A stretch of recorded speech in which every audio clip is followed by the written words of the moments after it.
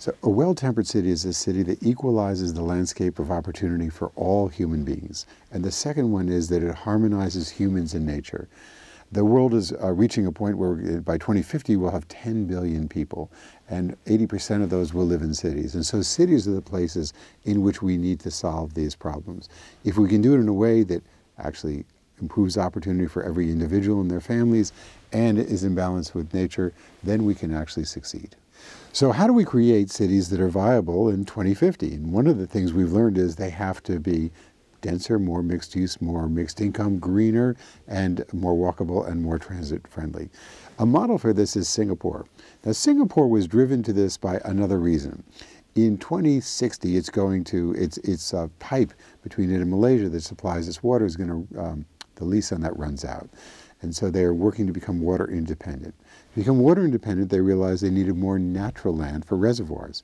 To have more natural land, and they want to grow their population at the same time, they realized that they had 12% of the island is used by roads, and they could reduce that to 8% if they put in more mass transit and got people out of cars. So all of these things are all tied together. So their vision is to move towards buildings that are over 50 stories tall, that are a mix of incomes, mix of uses, mix of races, have beautiful parks and gardens around them that are storing some of this water, that are transit all tied together with mass transit, fewer roads, fewer cars, and more land for both for nature and for water preservation. All these things go together, and when you plan them well, they can be really fantastic. Yeah. In the 50s and 60s and 70s, as America rapidly suburbanized, there was a view that cities were bad for the environment. I actually proposed in Brooklyn a very large-scale, mixed-use, mixed-income, transit-focused development that was very, very green, and I got sued by the NRDC for proposing this. And I went to the head of the NRDC and said, "You don't understand. You're trying to preserve all this rural land, and if I can attract all those people to the city and make it work, that takes the pressure off the rural land." And he said, "No, the answer is larger scale zoning in which we're preserving more land." But what larger scale zoning does is it just spreads people out further, forcing them to drive more.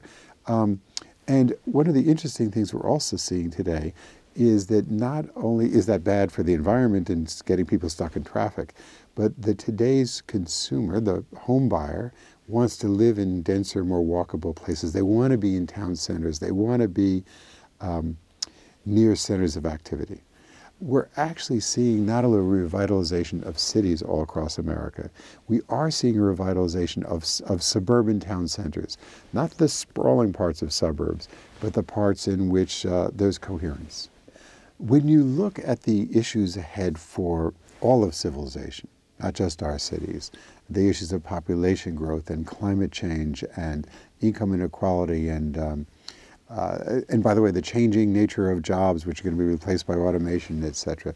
The only solution for this is for cities to have a vision of what they really want to be, not a vision of just what's good enough, but a vision of what's extraordinary.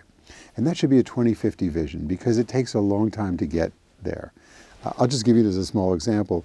In the 1970s, the school system in Finland was mediocre, and today it's the finest in the world. That's because they set out a goal to have the finest education system in the world. So we need to do that for each of our cities, and we need to do a vision for our climate resilience. We need to do it for the quality of education for our children, for actually lifelong education, what we want for arts and culture, parks and open space, affordable housing, all of those things. Now I'm going to give you a counterexample to insufficient vision. In Los Angeles, right nearby, today there are 47,000 homeless people. The county just passed, the people of the county passed a very generous $1.2 billion bond issue to build 10,000 units of supportive housing for homeless over the next 10 years. That's a really good thing to do, but it's insufficient to meet the 47,000 homeless, and projections show that by the next 20 years that could grow to 150,000. So the vision is not only to have a sense of where we want to go and what the greatness could be, but it's actually to define it really, really precisely, and then to help us work out very practical pathways towards getting there. And we need to measure our path towards that step by step by step.